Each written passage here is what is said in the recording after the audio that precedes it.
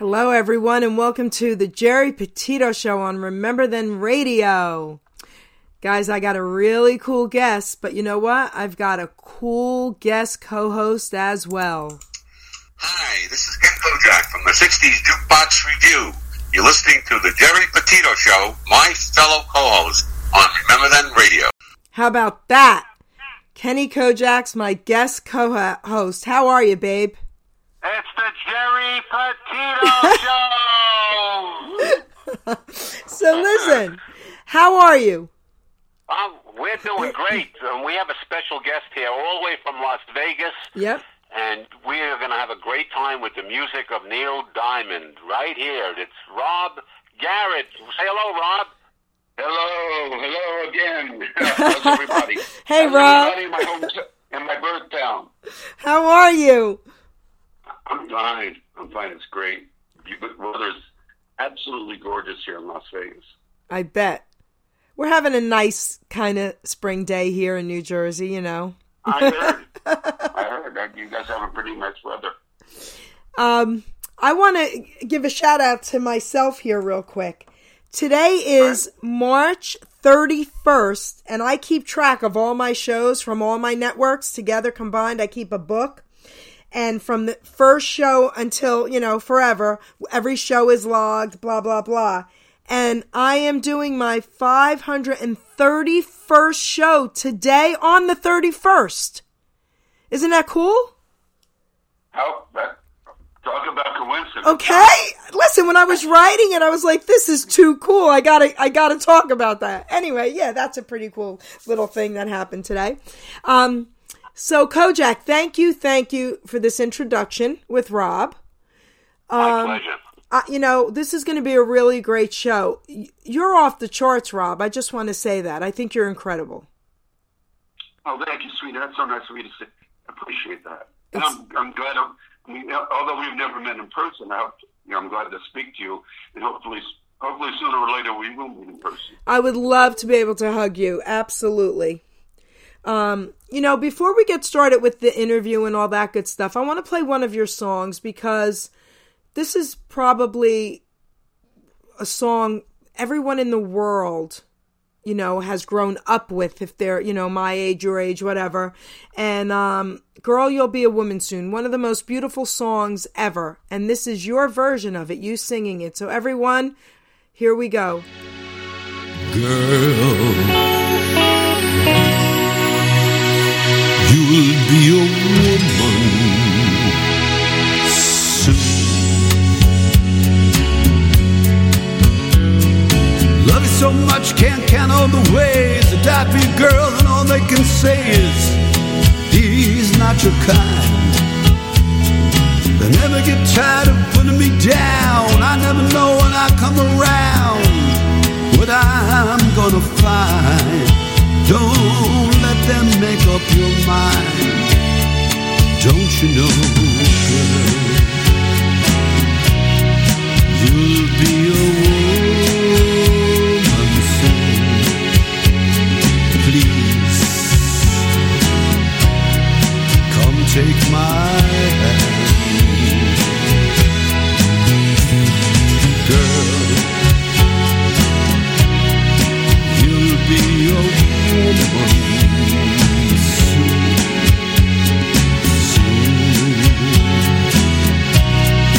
You'll need a man. I've been misunderstood for all of my life, but this ain't girl just cuts like a knife. The boy's no good. Well, I finally found what I've been looking for. They get the chance to lend me for sure. Sure they would. Baby, I've done all I could. It's up to you, girl. You'll be a woman soon. Please,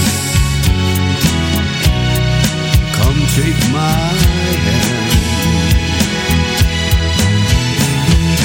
Girl,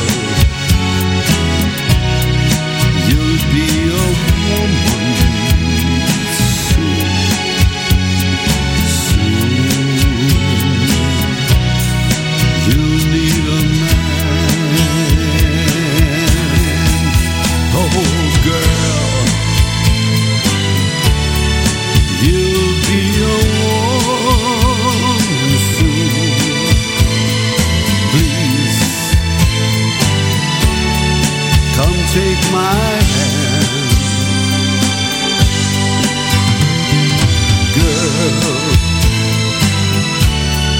You'll be a woman soon, soon.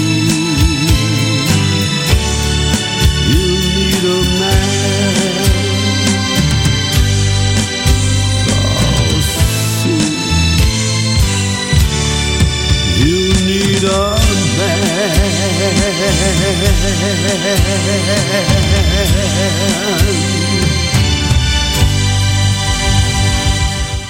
Absolutely beautiful, absolutely. Rob, Thank you. tell us what this song meant to you, and actually, you know what? Tell everyone what it means to you to be a Neil Diamond tribute artist. You want to know what Girl, You'll Be a Woman Soon means to me? Yes, and being a tribute artist. I mean, it's one of my favorite songs. I mean, a lot of people even now think it's kind of like a strange song because obviously it sounds like you're singing to an underage girl. But that was one. I mean, it was 1967. That was a huge hit for him. And then, of course, in Pulp Fiction, Right. Urge Overkill redid it, and it became popular again. And they pretty much copied. If you listen, I mean, they made it a little bit harder, but they pretty much copied his original arrangement. Oh yeah, on the Bang label number 10, it was even covered by Cliff Richard back in 1968. It was very good. Right? Ken's doing his homework. He does. It sure was. It sure was. Because that's and one of your faves, and that's also, of course, one of mine, and probably everyone in the world. there aren't too many of his hits that aren't one of my faves. I would put "Girl, You'll Be a Woman Soon," you know, going more towards 10 to 12, you know, as one of my favorite songs. Okay. But it is.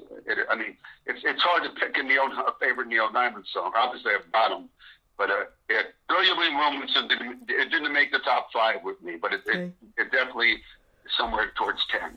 Well, You're talking about 37 top 40 hits. I know. 13 of them were top 10 hits, and 34 studio albums. That means that's huge. Huge is right. Nobody does that anymore. Yeah, nobody does that anymore. You know, who can say they had 37 top 40 songs? amazing. No. That's amazing. Elvis could if he was live, but he can't say much these days. So. No, I actually, speaking of Elvis, you know, I'm a huge Elvis fan, and I actually, for my birthday, my gift to myself was a virtual tour of Graceland, and I did it this morning. It ended up being close to 3 hours. I've been there several times, and I was there 5 years ago. But this tour, if ever anyone's interested in, it was only $100, and you get to see things you don't see on the tours. So it was really amazing. Speaking of Elvis, I think yes. I'm due. I think I'm due for a trip. It's been a while, and I think me and you have discussed that. Yes. I think we're competing to see who's a bigger Elvis fan. But Yes. I could say I saw him 23 times. You can't.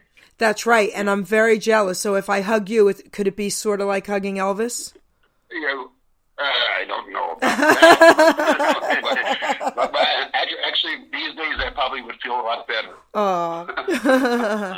So and smell better. I want to play another song, and then we're going to really get into talking, because I want to say this is definitely my favorite Neil Diamond song. I Said. This is my number one. That's mine too, by the way. Okay, it's my number one. Here we go, guys. Here we go.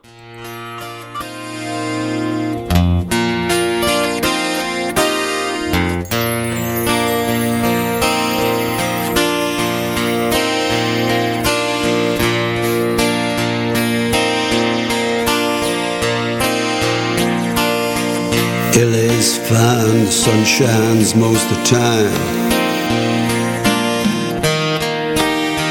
and the feeling's laid back.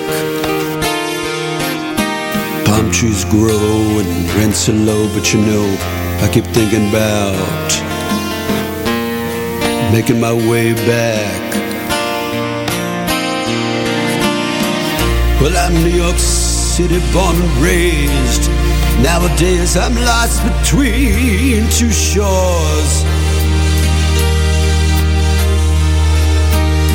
LA's fine, but it ain't home.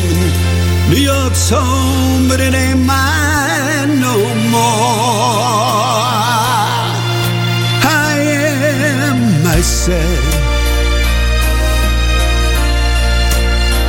to no one there. No one heard, not even the chair.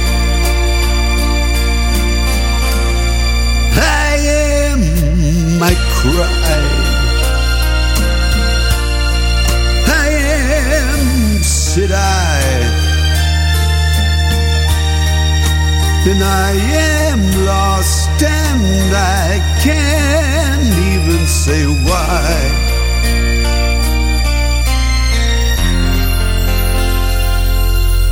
Leaving me lonely still.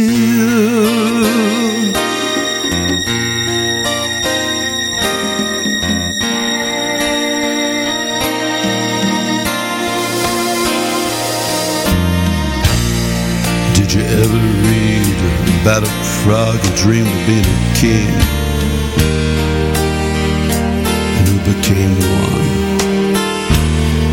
Well, except for the names and a few of the changes, if you talk about me,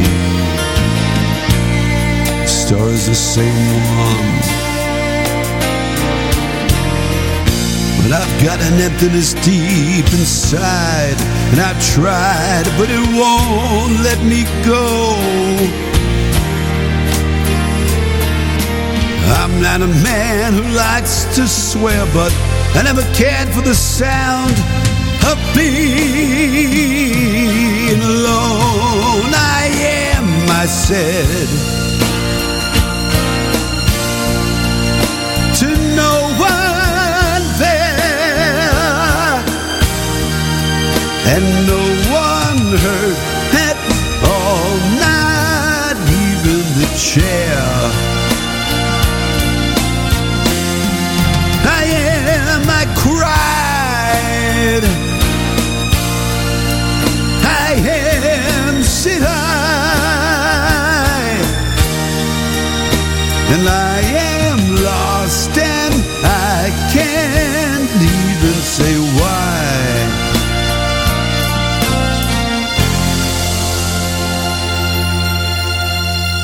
Leaving me lonely still.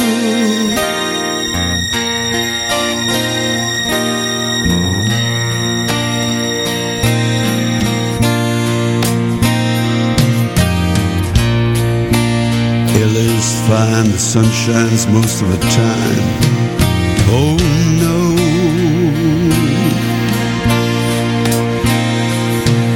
Did you ever read about a frog who dreamed of being a king?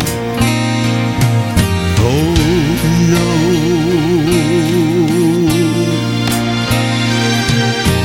No, no, no, no. No, no.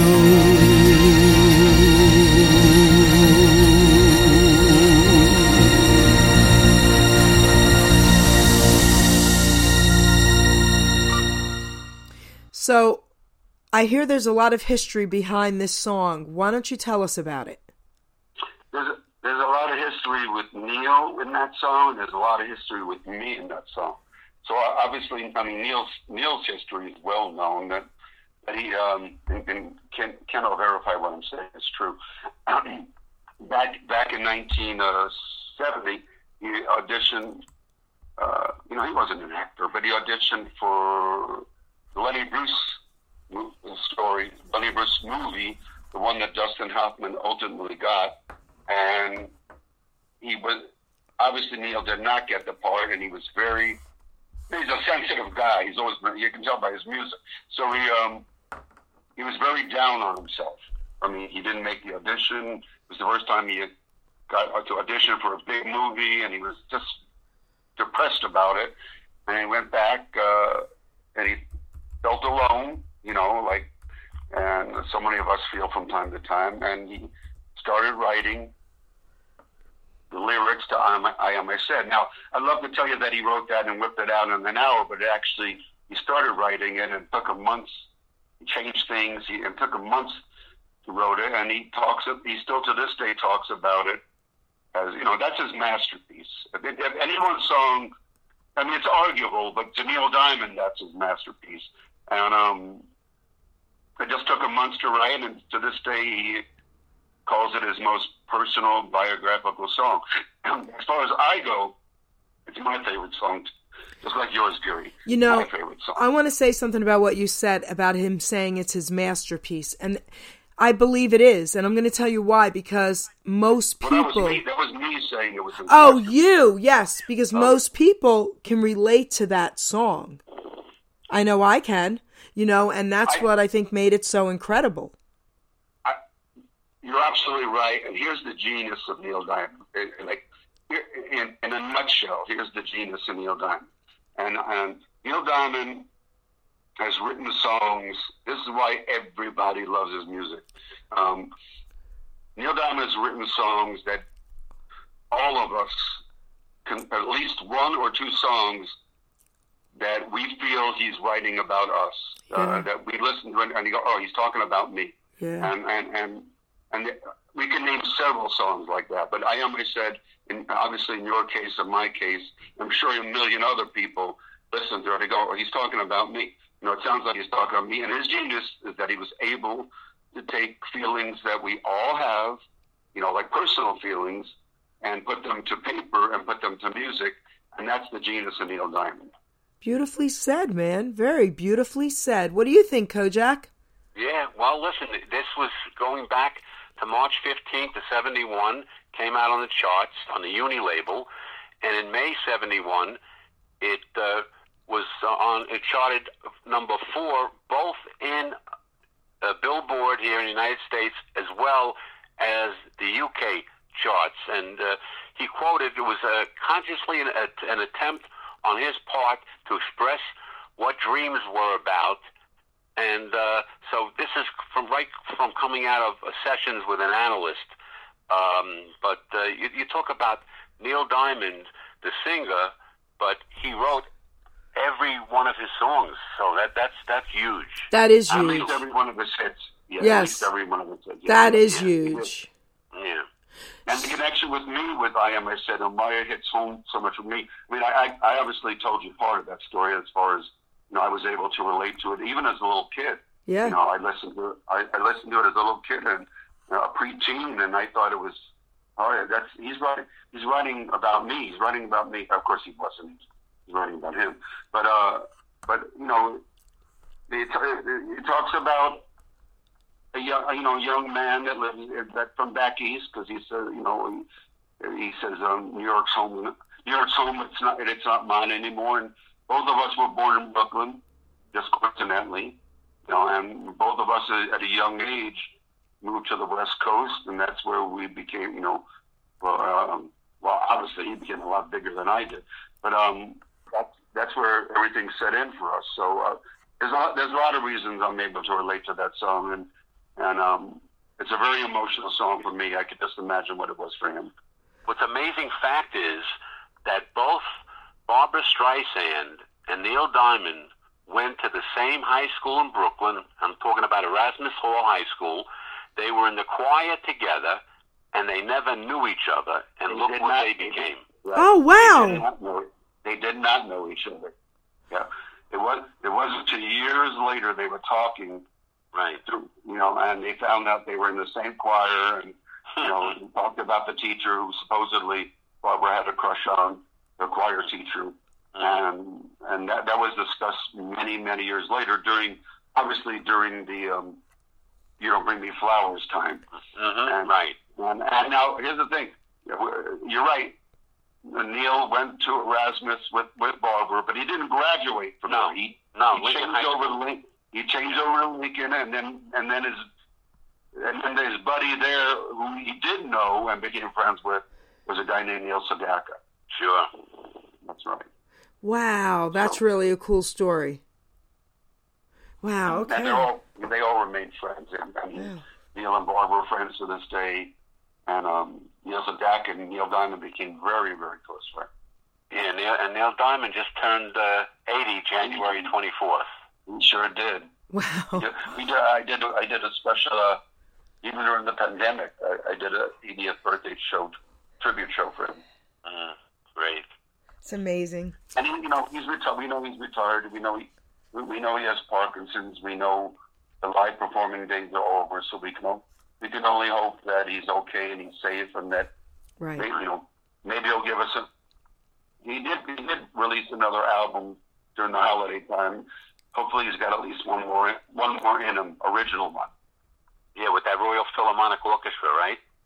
Yeah, and he redid. It was songs. It was a bunch of his classic songs, but he redid the arrangements and the vocals. So it wasn't like they took his old songs and just added the orchestra, like they did with Elvis. But obviously Elvis can't record these days. But Neil can, and Neil re-recorded all the vocals. Yeah, and changed the arrangements, which some of them I wasn't too crazy about. So that's really cool. So let's give a shout out to a few people here. First and foremost, of course, Stevie and Angel, owners of RTR. Stevie's in the chat room. He's recovering. I'm so happy to see you in here, and I'm so glad you're starting to feel a little better. So a hello to you, Stevie. We all love you, and we've all been praying for you. RTR, Remember Them Radio, this platform. I say it every show because I mean it. Without this platform, we wouldn't be doing what we're doing with all this incredible music, because this is the music. Okay, so we're keeping the music alive here, and these interviews are off the charts, and I can't thank my guests enough. And Kojak, I mean, our RTR DJs, they're incredible here, okay? And Stevie D's in the chat room, okay? One of the greatest a cappella singers, okay? And, he has a show on here, and Babalu, gotta give him a shout out because he's always the first one in there. I say it at every show, front and center, Babalu. That's right, baby. That's right. Diane, Carol, hello, and Mikey, the Baron of Bayside, Elliot, and of course, Carl Bear. So I want to say thank you to everyone listening out there, and again, Stevie, I'm so happy you're starting to feel a little bit better. And these are my friends, one's in Florida, Carl Bear, and then Elliot is up in Yonkers, New York. All right, baby. So we have... Yonkers. There's no R there. Yonkers. That's right. Come on. I didn't even know there was an R in it. I'm a New Yorker. All right. I know. We are being heard all over the world, guys. My friends in Australia are listening. Of course, Ireland is listening. Okay, Ellie, she's listening. And of course, we know Hong Kong is listening. Okay, and Nigeria is listening. Guys. And one more. I just want to interrupt a second because he's not here, but he is listening. And that's Marty Toma in Massapequa Park. There you go. I know Massapequa Park. Yeah, I know. There you go. Hi, Marty. Hello, Marty. Hello, Marty. And of course, Aunt Nancy is listening. A shout out to Aunt Nancy. All right, so I'm going to give Kojak a little surprise here. We're going to play his favorite song, Brooklyn Roads. Here we go. Oh, wow.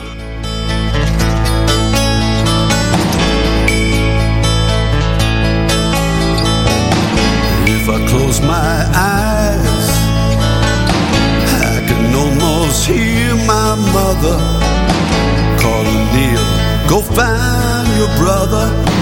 Daddy's home and it's time for supper, hurry on. And I see two boys racing up 2 flights of staircase, screaming into Papa's embrace, and his whiskers warm on their face. Where's it gone? Oh, where's it gone?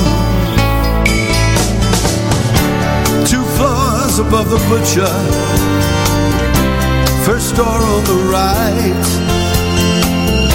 and life filled to the brim as I stood by my window and looked out on those Brooklyn roads.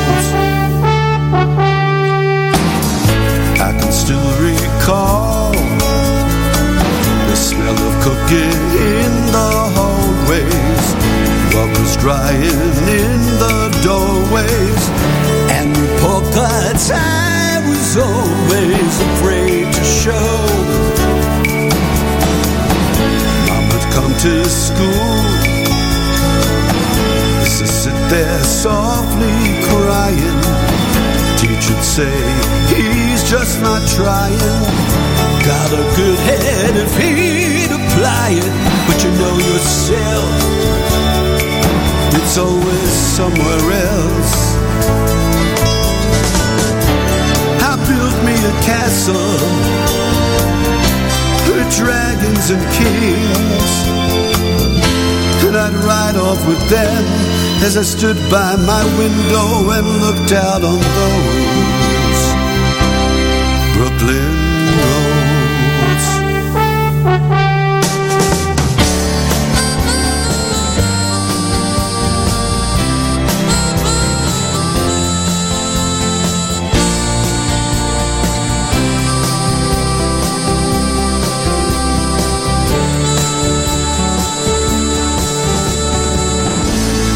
Going back, all I'd see are strangers' faces and all the scars that love erases.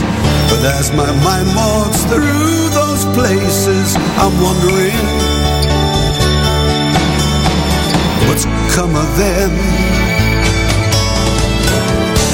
Does some of the young boy come home to my room?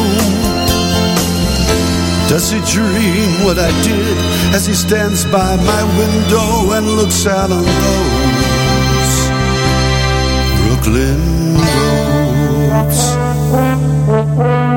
Brooklyn roads. Brooklyn roads.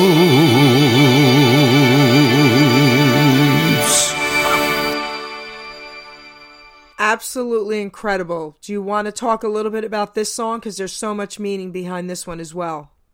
Yeah, Brooklyn Roads was a song that, correct me if I'm wrong, Ken, but it preceded I Am, I said, right? Right, that's right. It did precede it, so it was like a prelude, inadvertently, I think it was a prelude to I Am, I Said. And of course he talks about his life growing up in Brooklyn. And when I do it in my show, I always do them both together. But when I talk about it, I'm able to talk, even though I didn't write it, and I'm able to talk about it from my own perspective, because obviously both of my parents were Brooklynites, and I was born. Well, I was technically born in Manhattan. That's only because of where the hospital was. But we were living in Brooklyn when I was born. And I dedicated to obviously I talk about Neil's writing it and what it means, but I also dedicated to both of my parents who are no longer with us. It's a very heartfelt, tells a story about growing up in Brooklyn, and again, about a kid that's alone and staring out his window, has moved away, and he thinks about what it was like growing up in Brooklyn. So beautiful. I mean, I grew up in Long Island City, New York. I had family in Brooklyn. In Astoria, New York is my place, So I've listened to all these songs over the years, but I never really listened to the words of this song. You sing things and you don't really focus. Kojak made me really listen today and made me cry today. Shame on you, Kojak. Well, you have to listen to this. You have to listen to that great song. It was amazing. It only charted 58 in the Billboard charts, but it was the first single on MCA Records right before Red Red Wine. And you must go into YouTube for two things. You must go into YouTube, okay, and see Rob Garrett's show. You'll see a lot of great stuff of Rob Garrett's performance in Las Vegas, but you also put in the 2008 Hot August Night, and you'll see practically the whole show from Madison Square Garden, and you'll see how he does that song Brooklyn Roads as he's sitting on a chair on stage. I can tell you exactly that, because I started copying what he did. And I mean, the last few concerts, what's Ken saying? He started adding video to the song, of his family and of Brooklyn, and right. And when the song's over, everybody's crying. Yeah, wow. Including me. And I said, I'm going to do that too. And when I would go to some of the bigger venues, I had a video of Brooklyn. Because, like I said, I didn't live there long. We moved to Queens, but when I was born, that's where my family was living. Yeah, I urge all the Neil Diamond lovers to just go to YouTube when you can and just put in Hot August Night 2008, and you'll see a great performance. No doubt about it. Amazing. So your buddy is in the chat room, Marty T. Yeah, Marty T, Massapequa Park. Hi, Marty. So now what we're going to do is play a song, of course, everyone knows, Cracklin' Rosie. Let's do it. Oh, yeah.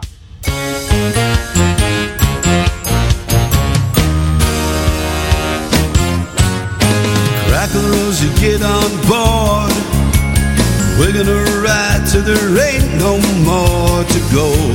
Taking it slow. Lord, don't you know?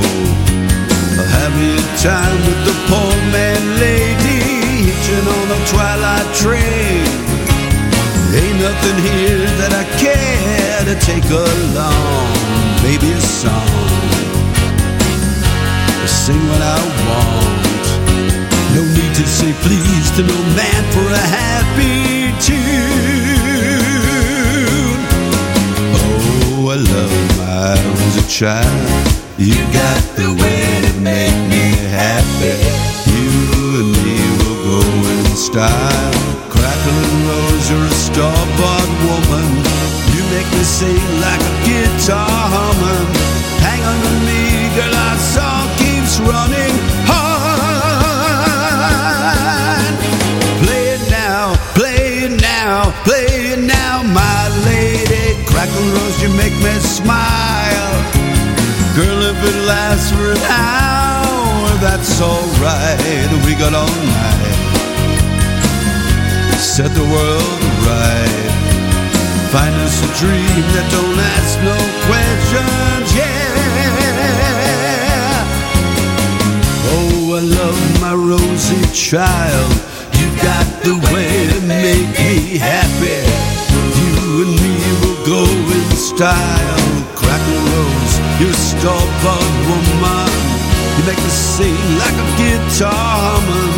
Hang on to me, girl, our song keeps running hard. Play it now, play it now, play it now, my lady. Cracklin' Rose, you make me smile. Girl, if it lasts for an hour, that's alright. We got all night. Set the world right. Find us a dream that don't ask no questions,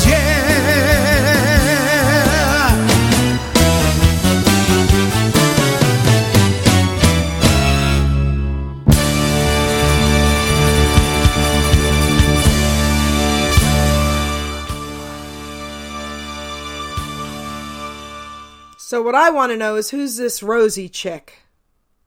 The truth is, I hate to break your heart, but there is no Rosie chick. He's written so many songs about, with women, with names of females, but this was not one of them. And a lot of people think it's written about a girl named Rose or Rosie, but it's not. And the truth is, and this is a story he's told a million times too. For some unknown reason, I never got the death notice. He went and visited a Native American tribe, and then he found out that on the weekends there wasn't enough women to go around to the men, so the men grabbed their bottle of cheap Cracklin' Rosé, and that cheap bottle of Cracklin' Rosé became their quote woman for the weekend, and that's what inspired him to write the song. That's crazy. What else can you tell us about this song? Well, if I can just drop in here and tell Yep. everybody that Super hit one, hit one. It was actually the Wrecking Crew musicians backed up Cracklin' Rosie, and you talk about a drummer, Hal Blaine. Hal Blaine on drums, and it was actually it was the number 17 song of the whole year of 1970, and in the UK it was number 3. But it's Tom Catalano produced it, and this is a song that everybody remembers, of course. It was Neil Diamond's first number 1 song. That's what Ken was trying to see. Super hit one. Well, I love the song. I mean, come on, but I always thought it was a woman, not a bottle of wine. Most people thought the same thing as you, Jerry. So I want to talk to you. I want to ask you a question about your Elvis fixation and what made you not want to be an ETA, an Elvis tribute artist? No, that's a good question, and a question that people know my early history. They know the answer to that, and many people have asked that because Elvis was Elvis and the Beatles were my first musical idols, and I was obsessed with Elvis as a young boy, and from 1972 to his last show in Vegas, I got to see him 23 times live, and collected everything, read everything, menus from Vegas, and my collection is amazing. And I had a band for 15 years in Vegas called Rock and Roll Heaven, and we did, obviously a lot of Elvis, and because, again, I was the leader of the band, and he was my main guy, and I got to pick whoever I wanted to sing. And but as far as me not becoming ETA, a lot of my friends in Vegas would have sworn, they would have said, like, he's going to become an ETA. I mean, he's singing Elvis all over the place. Yeah. So, but what I found, first of all, once he died, they started coming out of the woodwork, as you can imagine. Right. And Neil Diamond kind of took the place.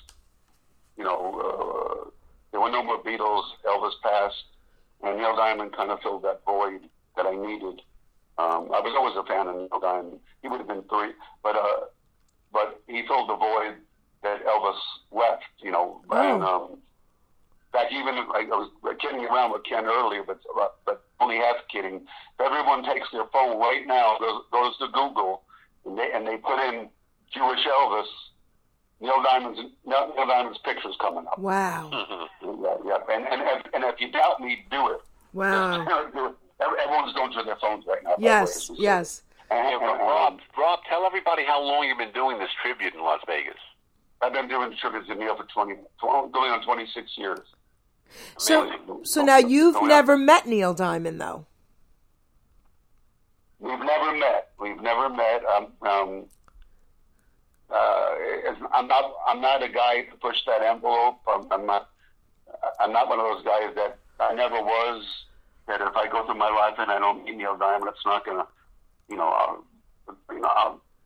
I'll be fine. And he's a very private man, so I've never pushed that envelope trying to meet him. I've seen him 17 times. I saw Elvis 23 times. I thought I was going to pass Elvis, but obviously a few years ago, Neil announced that he wasn't going to perform anymore because he was diagnosed with Parkinson's. But I want to get back to the Elvis thing real quick.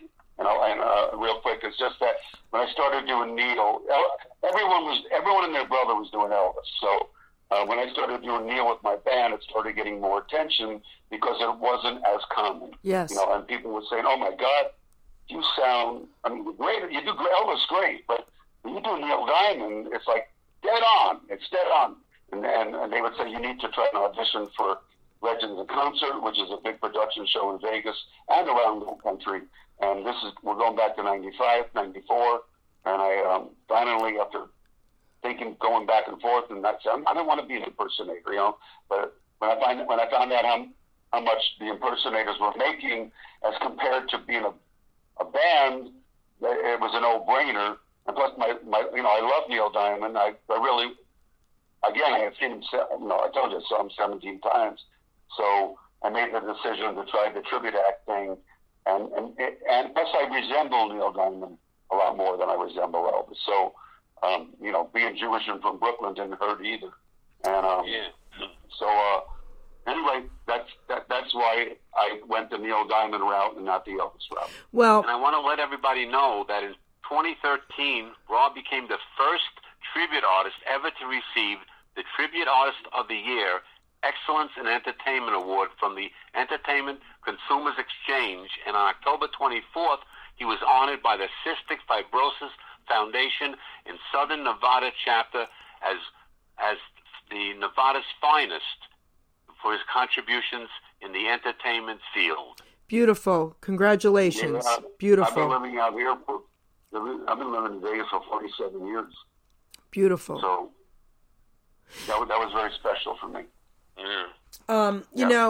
Being an Elvis fan, I was only 16 when he died. I still have the ticket to the concert in 77 that I never made. It's framed in my Elvis poker room, actually. I even had an Elvis poker table made. So growing up, when all these ETAs started coming out when I was younger, I was not happy. And neither was I. Okay, and I was like, you guys are not Elvis. Stop it, But as I got older, and then got into the more entertainment field and all that. You're lighting up a little bit. You're lighting up a little bit, right? I lightened up a lot. Me too. Okay, but I'm gonna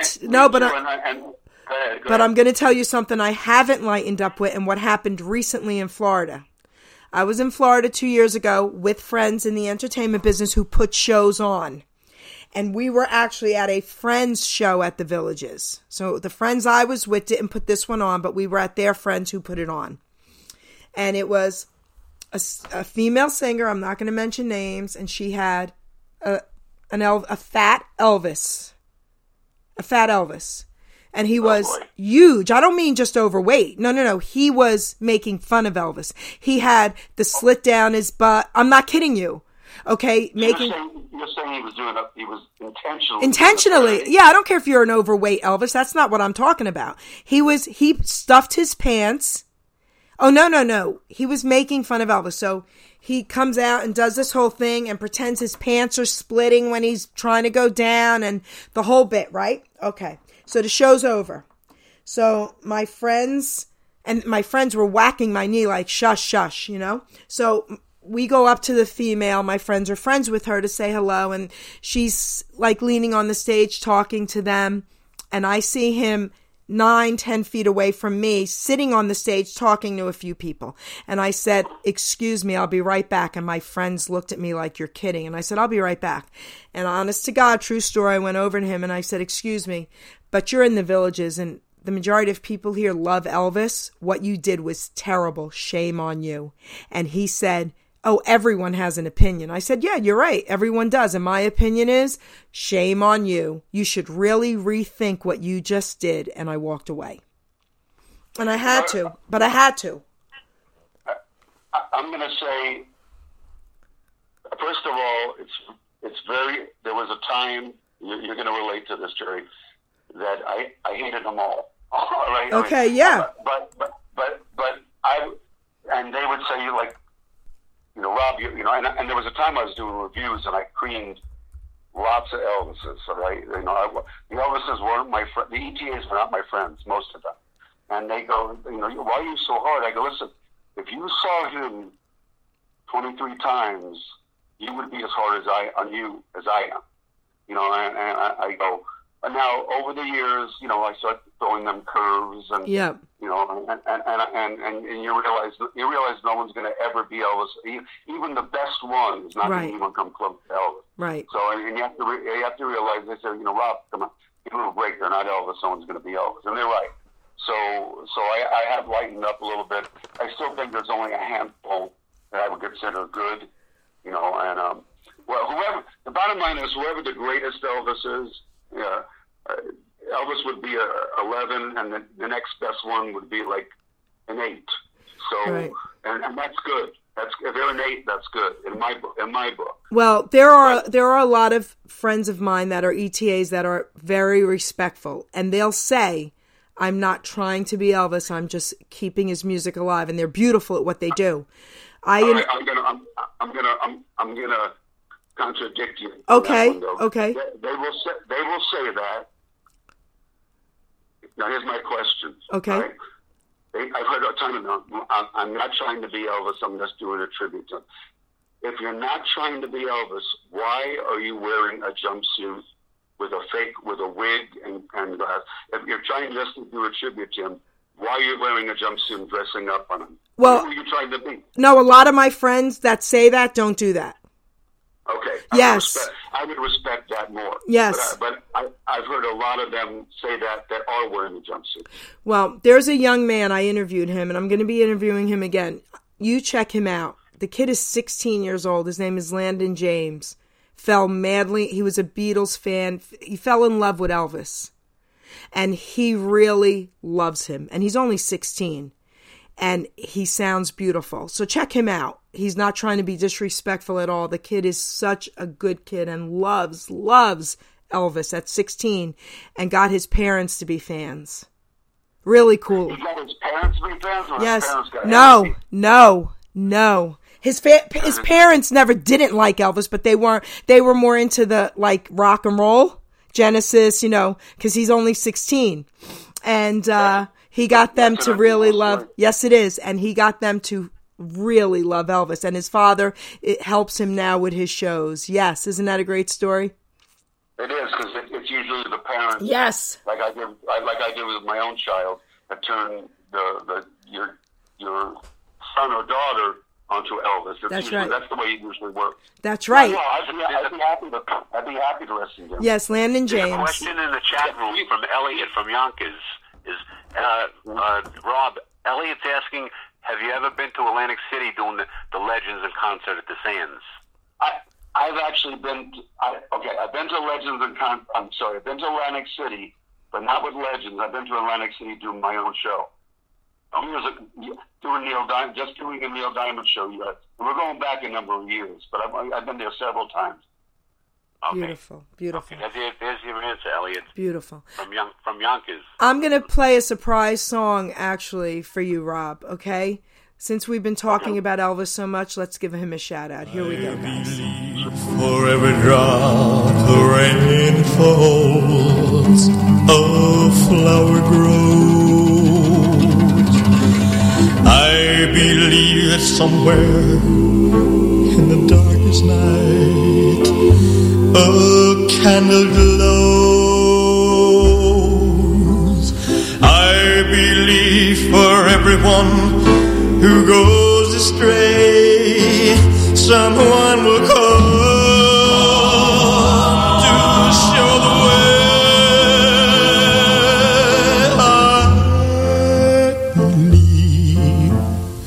I believe above the storm's smallest prayer can still be heard.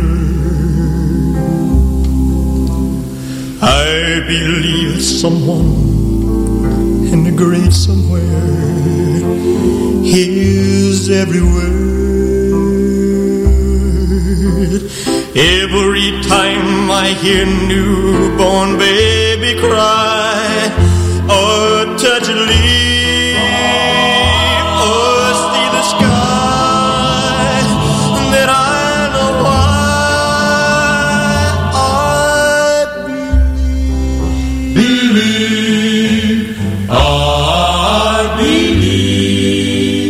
Every time I hear newborn baby cry, or touch a leaf, or see the sky, then I know I believe.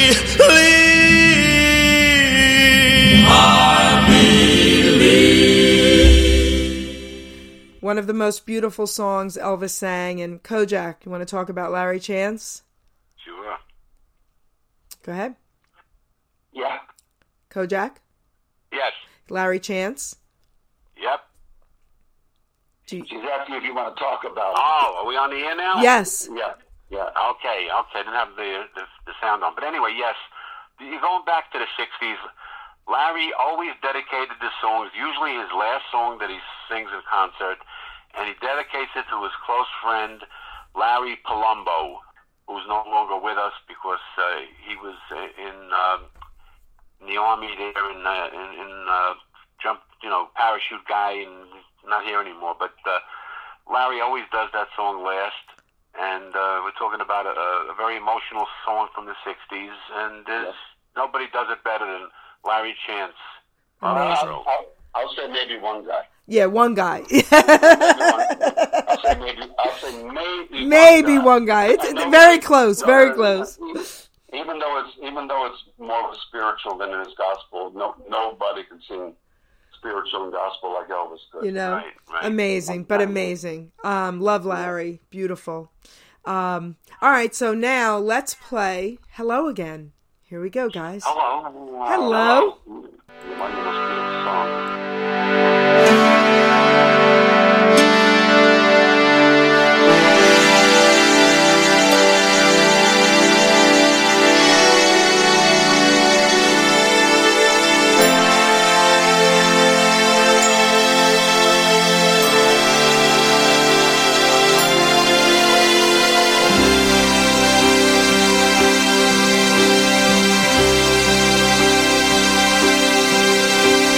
Hello again, hello.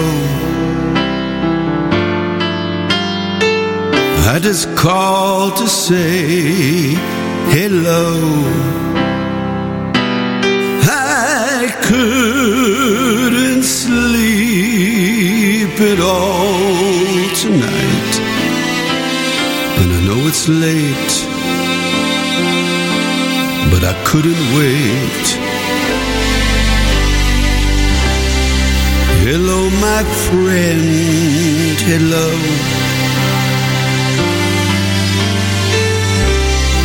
I just called to let you know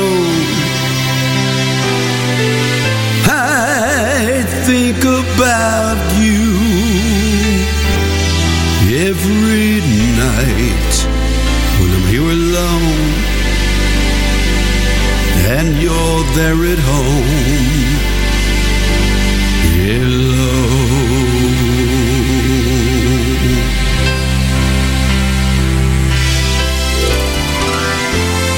Lately it's been crazy, maybe I'm to blame. Won't you put your heart above your head? We've been through it all, and you love me just the same. But when you're not there, I still need to hear hello, my friend, hello. It's good to need you so. It's good to want you like I do, and to feel this way when I hear you say hello.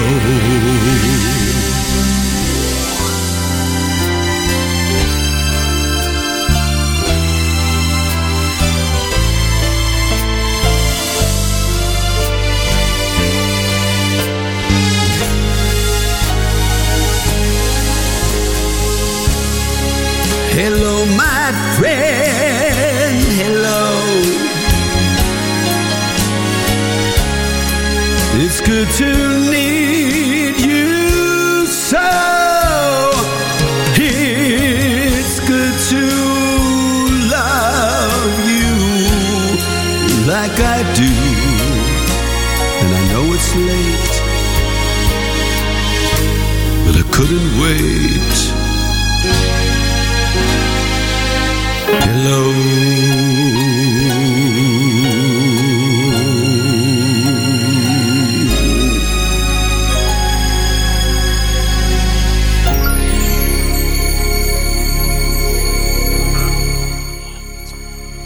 Well, who doesn't know that song? Hello again. Kojak, give us a little bit of your info on this song. I know you have some.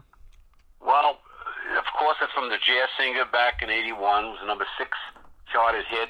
It was covered again later by Donny Osmond. Okay. It was in the movie Saving Silverman. That's right. And it was written by Neil Diamond and Alan Lindgren. And it was produced by Four Seasons Bob Gaudio on the Capitol label. You're talking about big stuff. Number 3 adult contemporary song as well. So everybody knows, seen the Jazz Singer, can appreciate those facts about it. Hello again.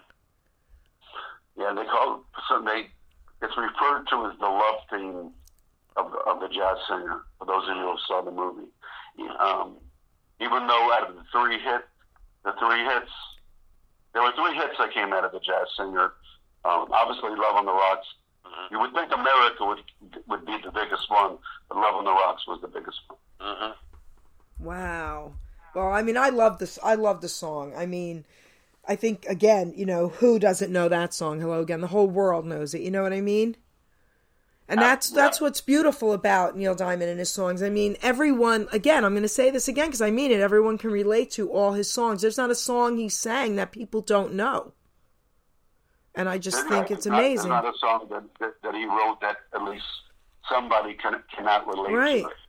Right. That was the genius of Neil Diamond.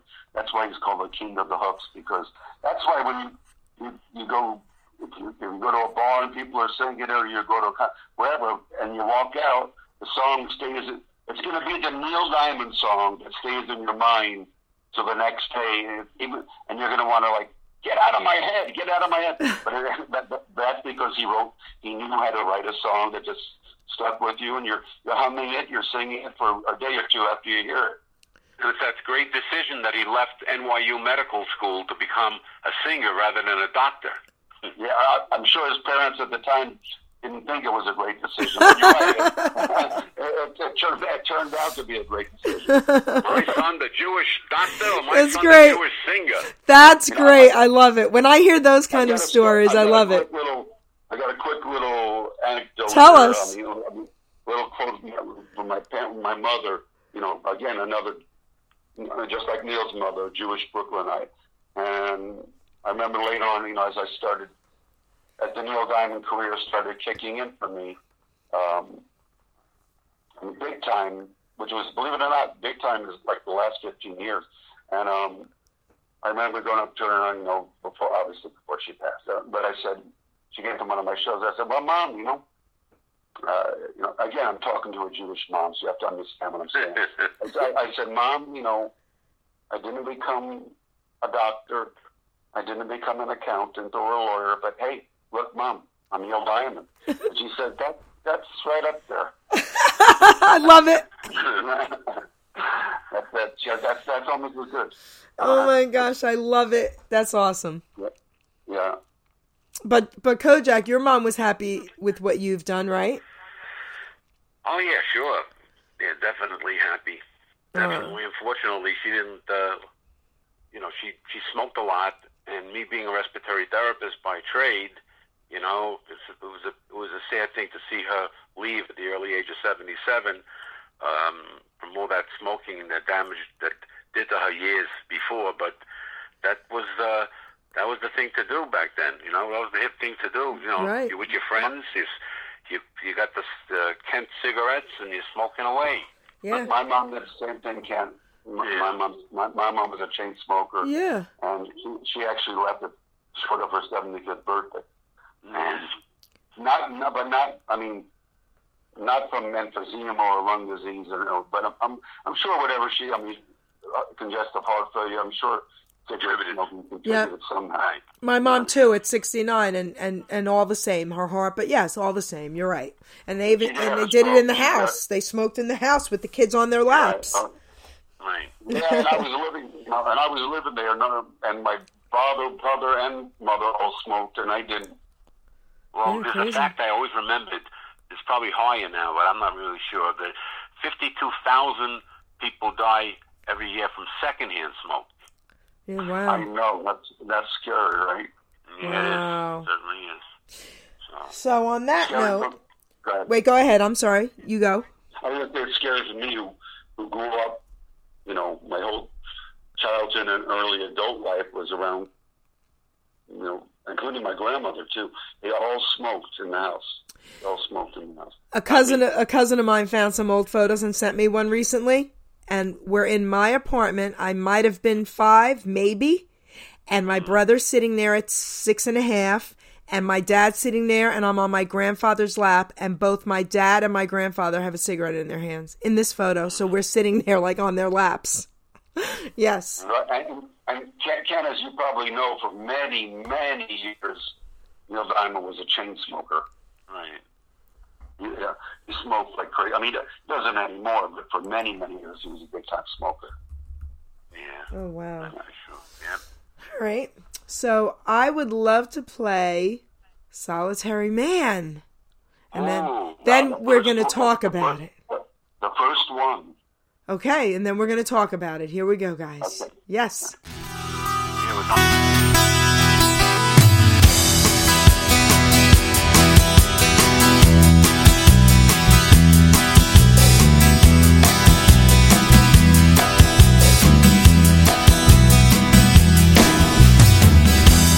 Linda was mine till the time that I found her holding Jim,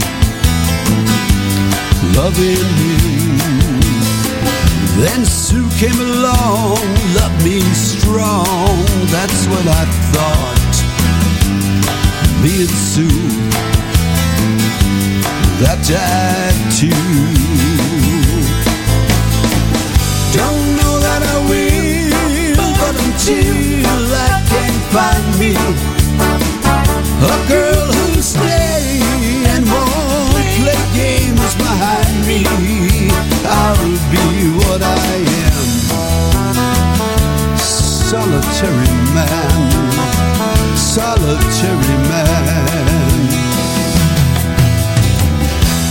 Had it to here being where love's a small word, part-time thing,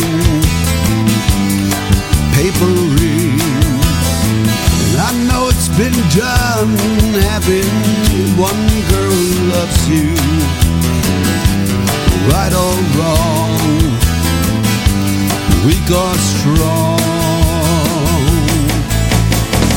Don't know that I will, but until I can find me a girl who'll stay and won't play games behind me, I'll be what I am, solitary man, solitary man.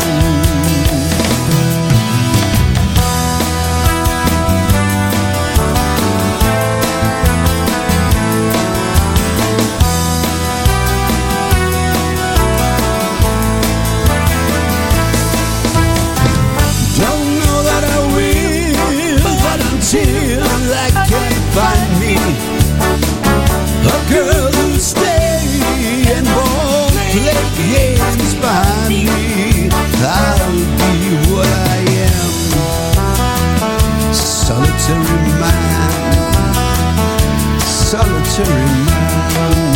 Oh, solitary man.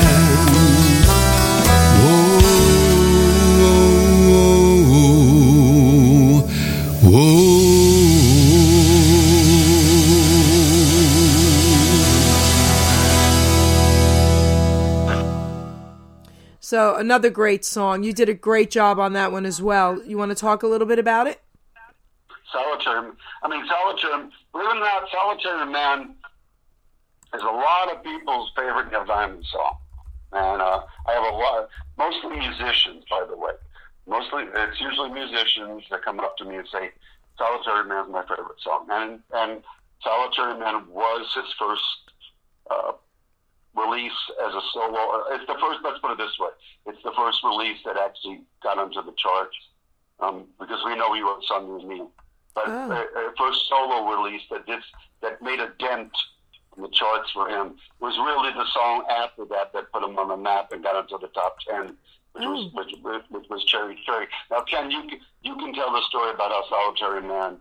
Well, what happened was it was his first song, originally done back in January of '66. It only scored a 55 on the chart. Right. It was re-released back in August 15th of 1970, and it scored a 21. It was written by Neil and also with the help of Jeff Barry and Ellie Greenwich. It was covered by Billy Joe Royal, B.J. Thomas, Johnny Rivers, and even Jay and the Americans. Oh. So, I mean, definitely a huge hit. It brings back memories of growing up in Brooklyn when I hear that song. That's for sure. You know, you hear certain songs, and it will bring you back, at least with me and a lot of people, into music, but it'll bring you back to the exact time when you first heard that song, whether it be a good or a bad memory. Hopefully it'll be a good memory. And that's what music does to me. It just brings me right back to Brooklyn, New York, baby. That's right. I'm sure Cousin Brucey wore that one out. Right. But the history of that, I mean, actually, you mentioned Jay and the Americans.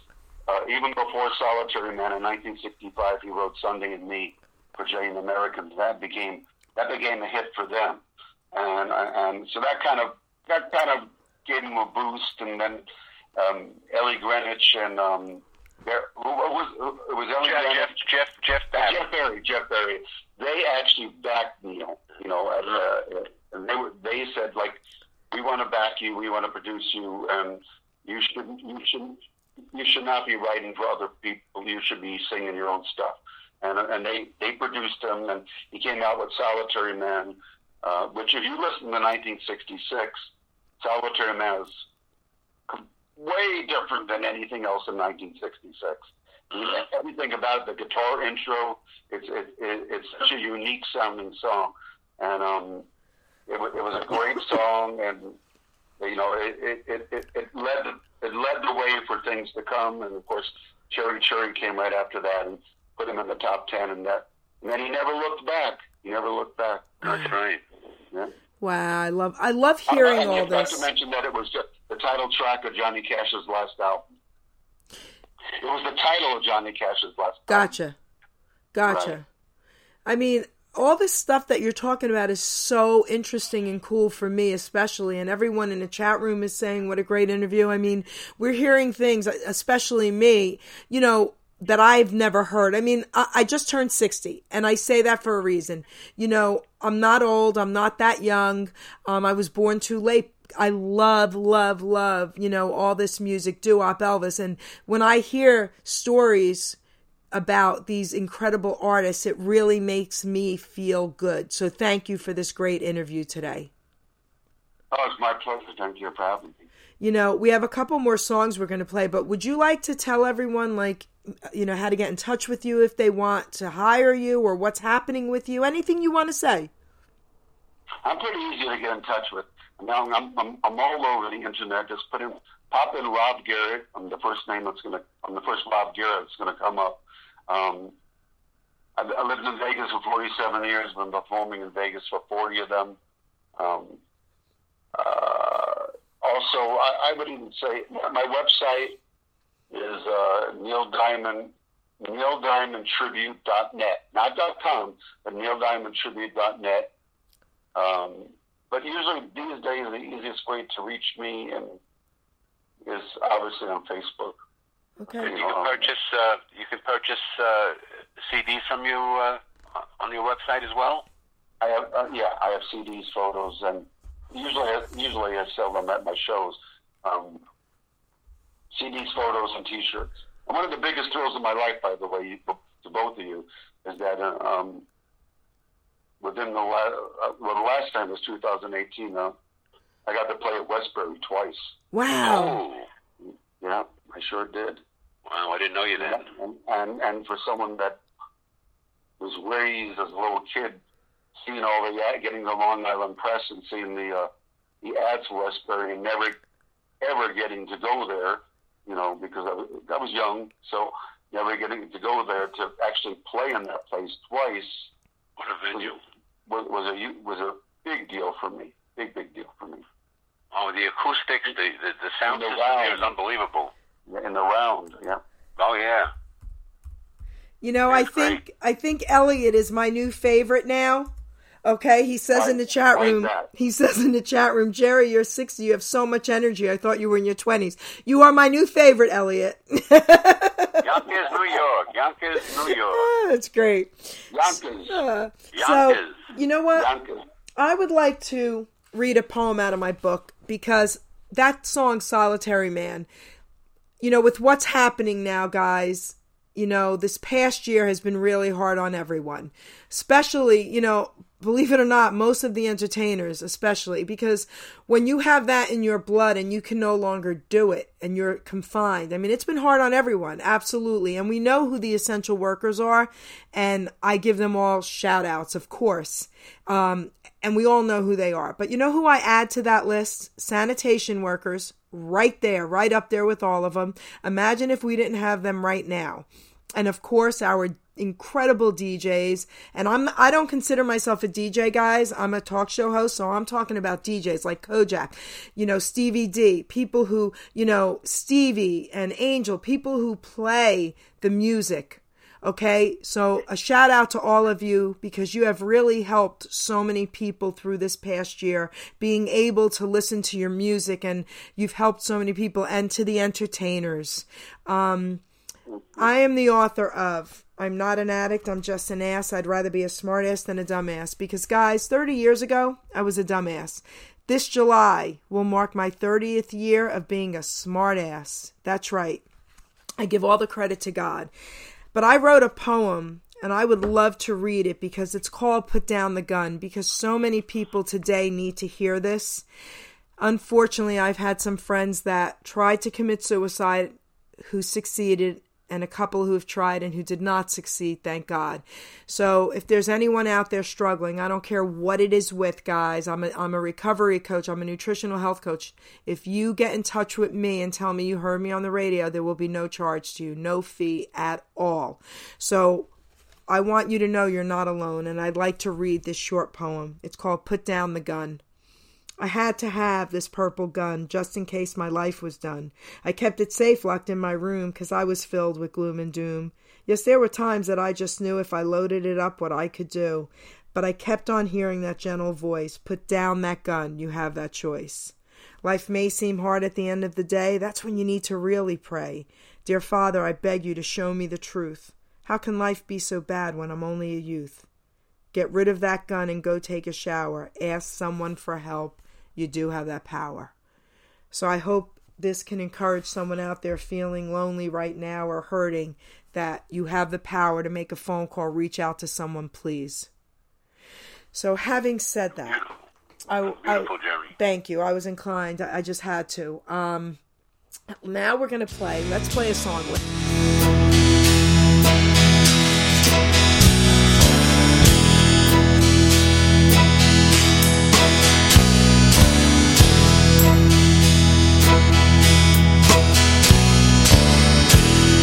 highly holy eyes,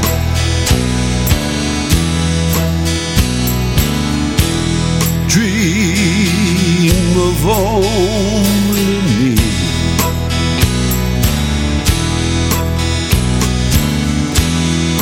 Where I am, what I am, what I believe in. Highly holy, highly holy dreams,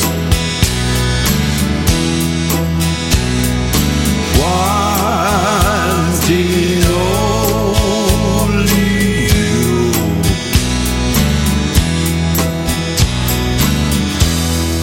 Then she comes and I run just like the wind will. Highly holy, sing the song. Sing the song of song. Sing it out. Sing it strong. Sing it, sing it, sing it. Yeah. Yeah. Call the sun in the dead of the night, and the sun's gonna rise in the sky. You touch a man who can walk upright, and that lame man, he gonna fly, and I fly,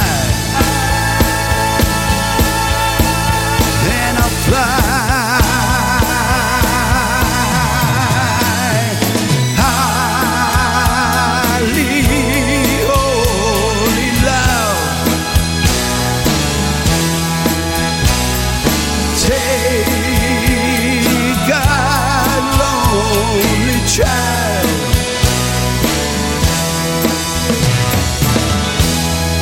And the seed, let it be for tomorrow.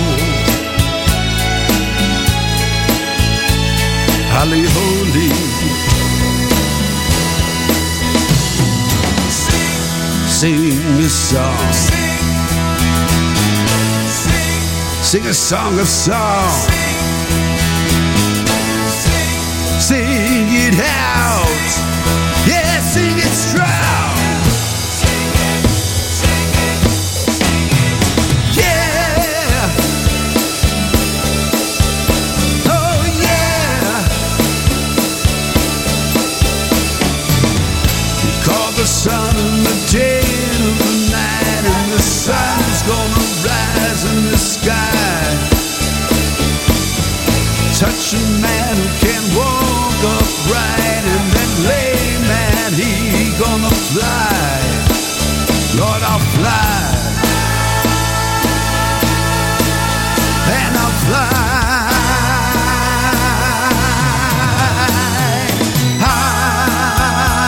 Highly holy dream.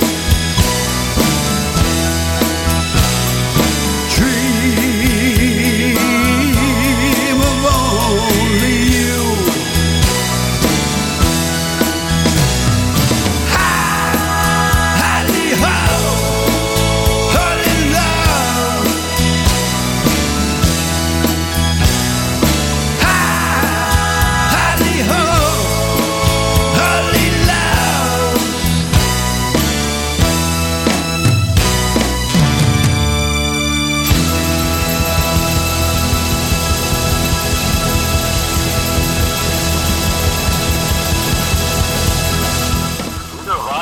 Okay, guys. What an amazing, amazing version of that song. Beautiful. Talk about that song a little bit. I mean, as far as Howie Holy goes, there are two things I have to say about it. One is, if anyone ever has to even have a second thought why Neil Diamond is in the Rock and Roll Hall of Fame, all you have to do is listen to Howie Holy.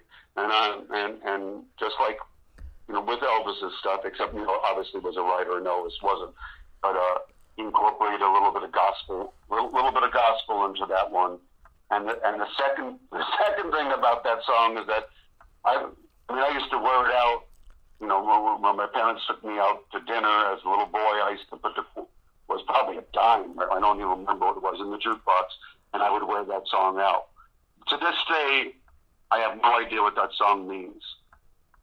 I have no clue what Howie Holy means, but I just know it's catchy, and it was one of my favorites. And it's one of my favorites to do in concert.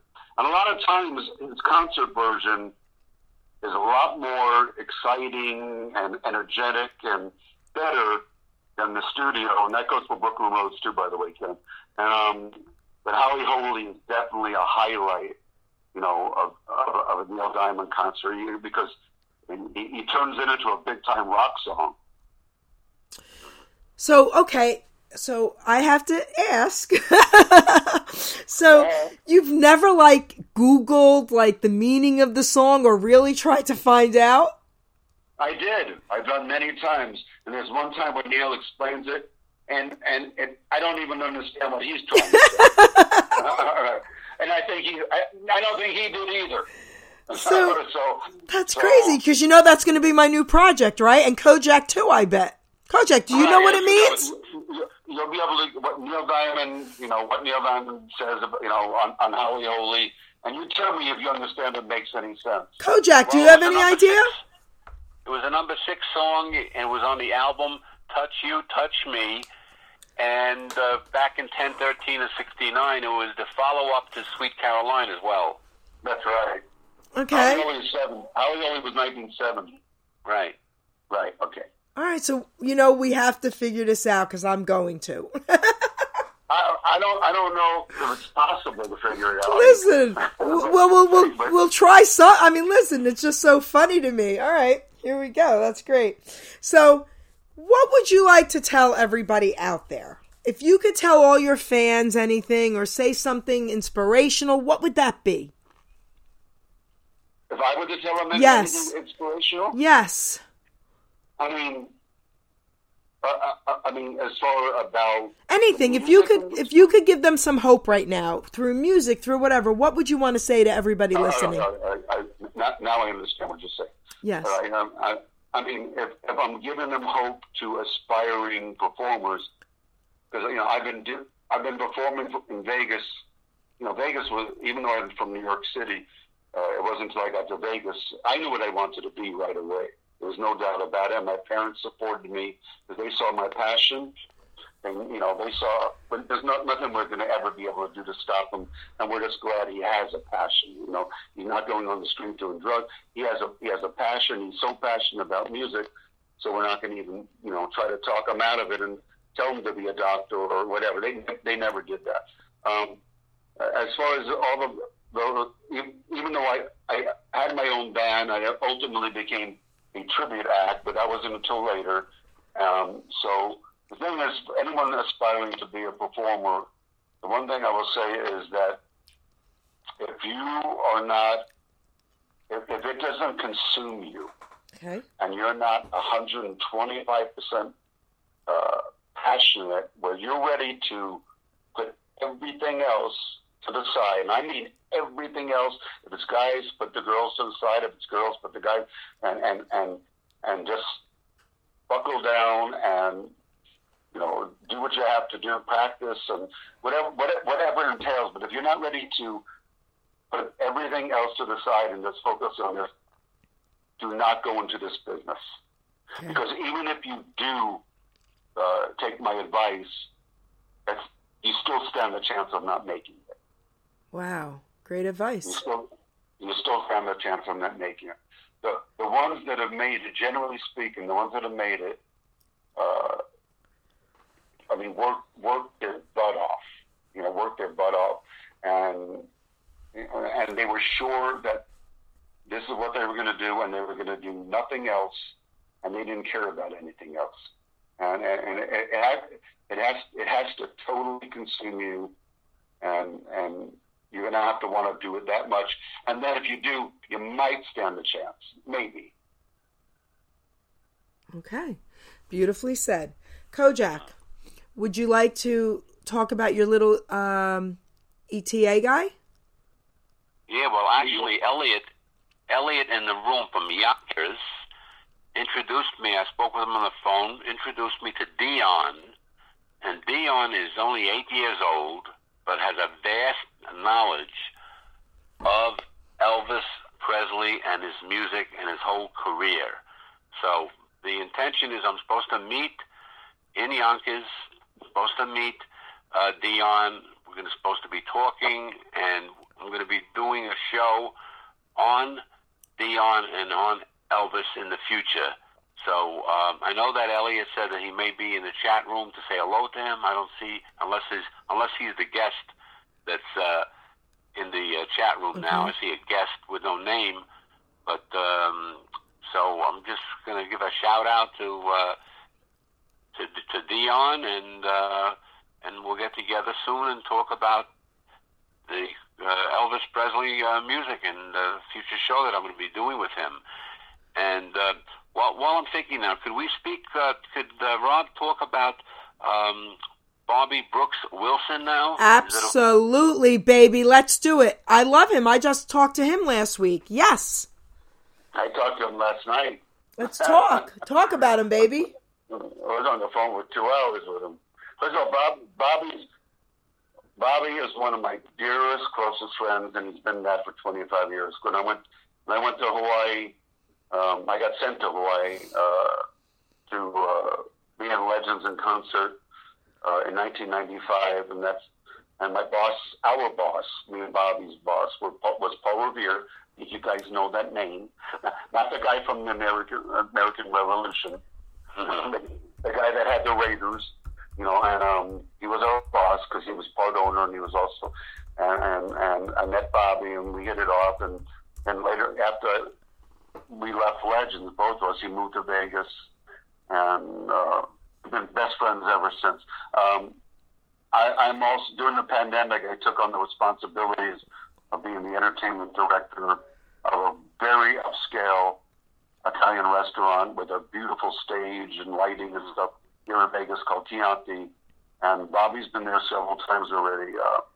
Been a number of months since he's been there. And come April 10th, it's the 1-year anniversary for Chianti. And guess who the headliner is?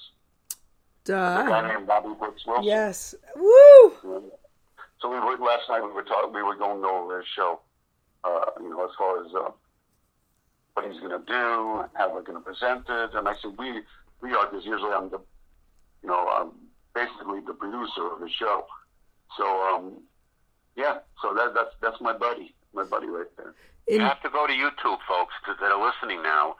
And if you've never seen Bobby Brooks Wilson, who's actually Jackie Wilson's son, you must go to YouTube and put Bobby Wilson, tribute artist, and his father, Jackie Wilson, and you will see he looks like him, he sings like him, yep, and he moves like him, yep, and he's such a sincere, down-to-earth guy, loving person. It's just unbelievable.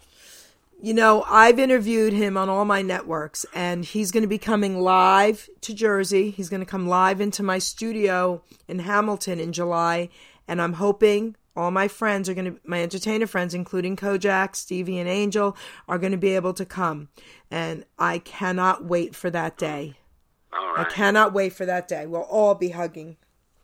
Yep, definitely. So, he's a great guy. He's a very talented man. And you know, Rob, if you're in town, baby, you are more than welcome. Thank you. Usually I get there every couple of years. I'm back there for some reason or another. Okay. So you never know. You never know. No, I have to go back. My cousins and childhood friends there. All right. So you never know. And childhood friends that I grew up with as a kid, as a youngster, is still there. So then we'll have to let you know the exact date, and you never know. That's all I'm going to say. You're right next to Bobby on the plane. Imagine. Oh, and he's going to be staying in New York, and he says that he's going to be picking up a surprise for us, a female surprise for us who lives in New York.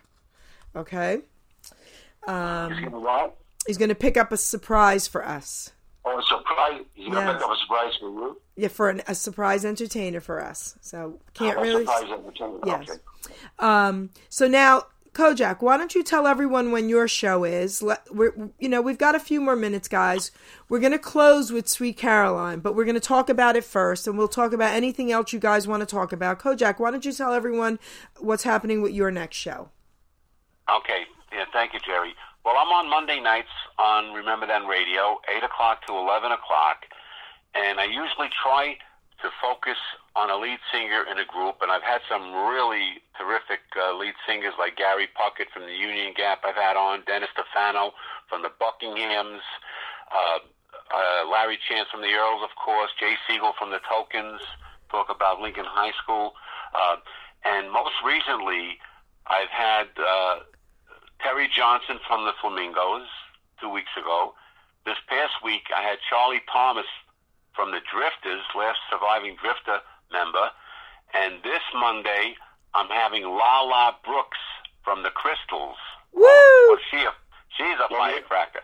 Wow. And just unbelievable that I've been fortunate enough to talk to these people and play their music. And it's actually because of Geri that I got to speak to Lala Brooks. And I'm on a high. I have to put a seatbelt on my chair that I don't fall off the chair. Yeah, me too. You know? Me too. So it's called the Ken Kojak 60s Jukebox Review. It's every Monday night, 8 to 11 p.m., and there is a chat room like there is now. And at the last hour, I try to take requests from people that want to hear certain songs. So I love doing that. Beautiful. So I thank you, Geri, for that. Appreciate beautiful. that. So what I want to do is have you talk about Sweet Caroline, both of you. Tell us, Ken will give us the facts on the dates and all that kind of stuff. Tell us about Sweet Caroline, and then we'll all say some closing words, and then we'll play it. All right, I'm sure we're both going to say a lot of the same stuff. Because obviously I know the whole origin of Sweet Caroline. Okay. And what went along with that. But you can interject anytime you want to. Neil Diamond recorded that song in American Sound Studios in Memphis, Tennessee in 1969. The truth of the story is that he was one song short on his album. He needed one more song to go. You need one more song, and all right, okay. And he went back to this hotel. And the story, according to him, he wrote it like in 30 minutes. And he's changed his story. I'm telling you, throughout the years, Neil Diamond has changed his story about what inspired him to write the song. So if we listen to both stories, all three of them, whatever, what it comes down to is that he needed a name with 3 syllables. Yeah, he was supposed to write it for his then wife, Marcia, but it didn't work because Sweet Marcia, that doesn't work. And that's exactly what he said. And he needed a 3-syllable name, and either at that particular time he saw it was either one story would be a magazine, another story would be the TV or whatever. He saw a picture of Caroline Kennedy, and the song's not about Caroline Kennedy, but the name got inspired because he saw something with Caroline Kennedy. He said, "That's the name. That fits in. Sweet Caroline. 3 syllables. There you go. I got a song. Writes it in a half an hour. 1969. I think that it got to 4, right, Ken? Yes. Okay. Yes, it's a 4, and it was also arranged by New Jersey's Charlie Colello. A household name. Unbelievable. Charlie Colello arranged 101 top hits in Billboard charts. Charlie Colello, a lot of his hits that Charlie did, it's a name that people don't really know about, but Charlie Colello produced and arranged many of the Four Seasons hits. But you got to Google Charlie Colello and see all the hits that he arranged and produced. I will, because I'm not familiar with the name, but I believe it. That's great. Wow. And the thing is with Sweet Caroline, when Neil Diamond wrote that, and it also was number 1 on the adult contemporary. But the man had no clue, zero, that in 2021 and 2020 during the pandemic and even before, that was going to become the most sung-along song in the world, all right, in the universe. Like, there is not one song out right now that you go into a karaoke bar that everybody wants to sing along to. Right. And even if you don't want to, you're kind of forced to. Yes. So good.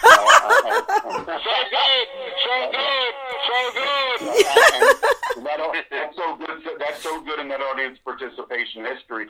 Little tidbit. Did not start out with Neil Diamond concerts. He wasn't even aware of the the participation part that started out in Fenway Park in Boston. That whoever was in charge, the lady of picking the songs, she picked it. The history of everyone singing, repeating "so good," and "bam, bam, bam." It all came out of Fenway Park, and now it's rolled over to other sports arenas and every bar. And the good news is that it's a happy song, and it unifies people. You know, they all sing it together, and they unify it, and they're all happy when they're singing it. And again, the man had no clue it was going to become what it became today. Wow. Kojak, what do you have to say, baby? I know you're itching to say something. Well, all I have to say is that we're blessed to talk with Rob. Yes. He has a huge history being in Vegas, and we have to pray and hope that Vegas opens up so that we can go down there and see him perform. People in the chat room want to know his schedule, you know, and where is he going to be, and you know, he needs to be back in the big rooms, and just to see all the entertainment that Las Vegas has to offer is just unbelievable. From all the themes of all the hotels, just amazing. You know, you can go to every day. You can go to a different show, and I happened to, the last time I was only there once, believe it or not, and I saw Terry Fader, who's just unbelievable. Yeah. Terry Fader. Yeah. Whoa. Incredible. You know, he's a local Las Vegas boy who did good. He didn't even see that career coming up either. $100 million contract. Amazing. Yep. He did, and he's done really well for himself. And again, he's from here. He's from here. He wasn't someone that came into town and just said, you know, he's from Las Vegas. He's done at high school here, and he's a great entertainer. By the way, as we speak, Vegas is opening. It was packed last weekend for spring, and it's still packed for spring break. But do you have any dates? Someone is asking. Gil is actually asking. He's in the chat room. He's our guest, Gil T. I love him. Do you have any dates on the website? He doesn't see any dates. I don't, because the showrooms I work in, okay, the bigger ones are not open yet. Okay, and if I would take an educated guess, and they're not giving dates out yet either. Okay. Because they're waiting to see when they're allowed to be. We're at 50%, but the showrooms are not going to. The big ones are not going to go to 50% because they're not going to make their money back on 50%. Okay. So, but I'm guessing by late summer, early spring, we should be okay. But if you go to if you go to Rob Garrett in Facebook, and if you're going to be in the Vegas area, you'll definitely see some dates in your Facebook, right? Okay. Yeah. Well, the thing is, I want to say this: I've been more fortunate than most entertainers in Vegas because I did become the entertainment director of this one venue, this restaurant nightclub. I turned it into a dinner club because it had such a beautiful stage that I actually, all my own, turned it into a dinner club. And so some of the headliners, like Bob, like I just told you, Bob is going to play there next week, and I'm going to be playing there Memorial Day weekend, the Friday and Saturday. So because of that venue, I've been able to play intermittently at this place, and I will be back Memorial Day weekend. The Friday and Saturday of Memorial Day weekend, I'll be back playing at Chianti. And what's the capacity? Right now, the 50% would be about 90. Okay. It would be about that, but I'll do multiple days. I'll do 2 days. Okay. So which would make 90 180. Okay. So guys, we're coming to the part of the show now where I'm going to say my thank yous to everyone. First and foremost to all our listeners. Are you kidding me? Like, you know, I always say, and I laugh at this, if you guys weren't listening to me, I'd be talking to myself. So that could be a good thing. Okay, listen, right? Okay. So I want to say thank you to everyone out there listening. I want to say thank you to everyone in the chat room, and I want to say thank you again to RTR Platform. And Kojak, what can I say, baby? Who loves you? Who loves you, baby? I love you. Yeah, there it is. Thank you. That pop out of your mouth. Thank you for another incredible guest you've given me, and another great show, and being a really cool guest co-host. I love it. Thank you. Thank you. I urge everybody, I'm sorry to interrupt, but I urge everybody, please go to YouTube, put in Rob Garrett, and you will see him perform like unbelievable. That's all I can say. Just go in, put on your computer, put on your speakers, and just put in Rob Garrett, Neil Diamond, tribute artist, and you'll get entertained. Please do that. Yes, you will. Put in Rob Garrett, Neil Diamond, that's it. That'll do it. And you'll pretty much be able to watch my entire show there. Yep, and I ditto that. Pay for it. Yep, I ditto that. Right. Incredible. Yeah. So Rob, shekels. I'll send Rob the shekels. We'll split the shekels. No, see, I know what that means. So Rob, I want to say thank you to you for honoring me with this incredible interview. You rock. You're incredible. And I mean it from the bottom of my heart. You entertained everyone today, and for that, a huge virtual hug and thank you. I can't wait to meet you and give you a non-virtual hug. That's right, because I love hugs. I love hugs. Me too. Yes, Me too. That's right, baby. Don't get jealous, Kojak. All right. So, guys, what we're going to do is...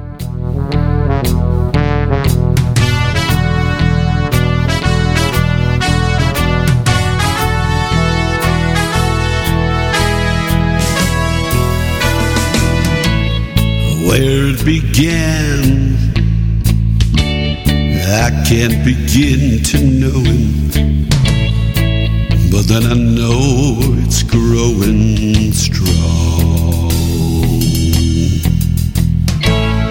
Was in the spring, and spring became the summer. Who'd have believed it'd come along? Hands, touching hands, reaching out, touching me, touching you. Sweet Caroline, good time never seems so good. Been inclined to believe they never would, but now I look at the night and it don't seem so lonely. We fill it up with only two. And when I hurt, hurting runs off my shoulder. How can I hurt when holding you? Warm, touching warm, reaching out, touching me, touching you. Sweet Caroline, good time never seems so good.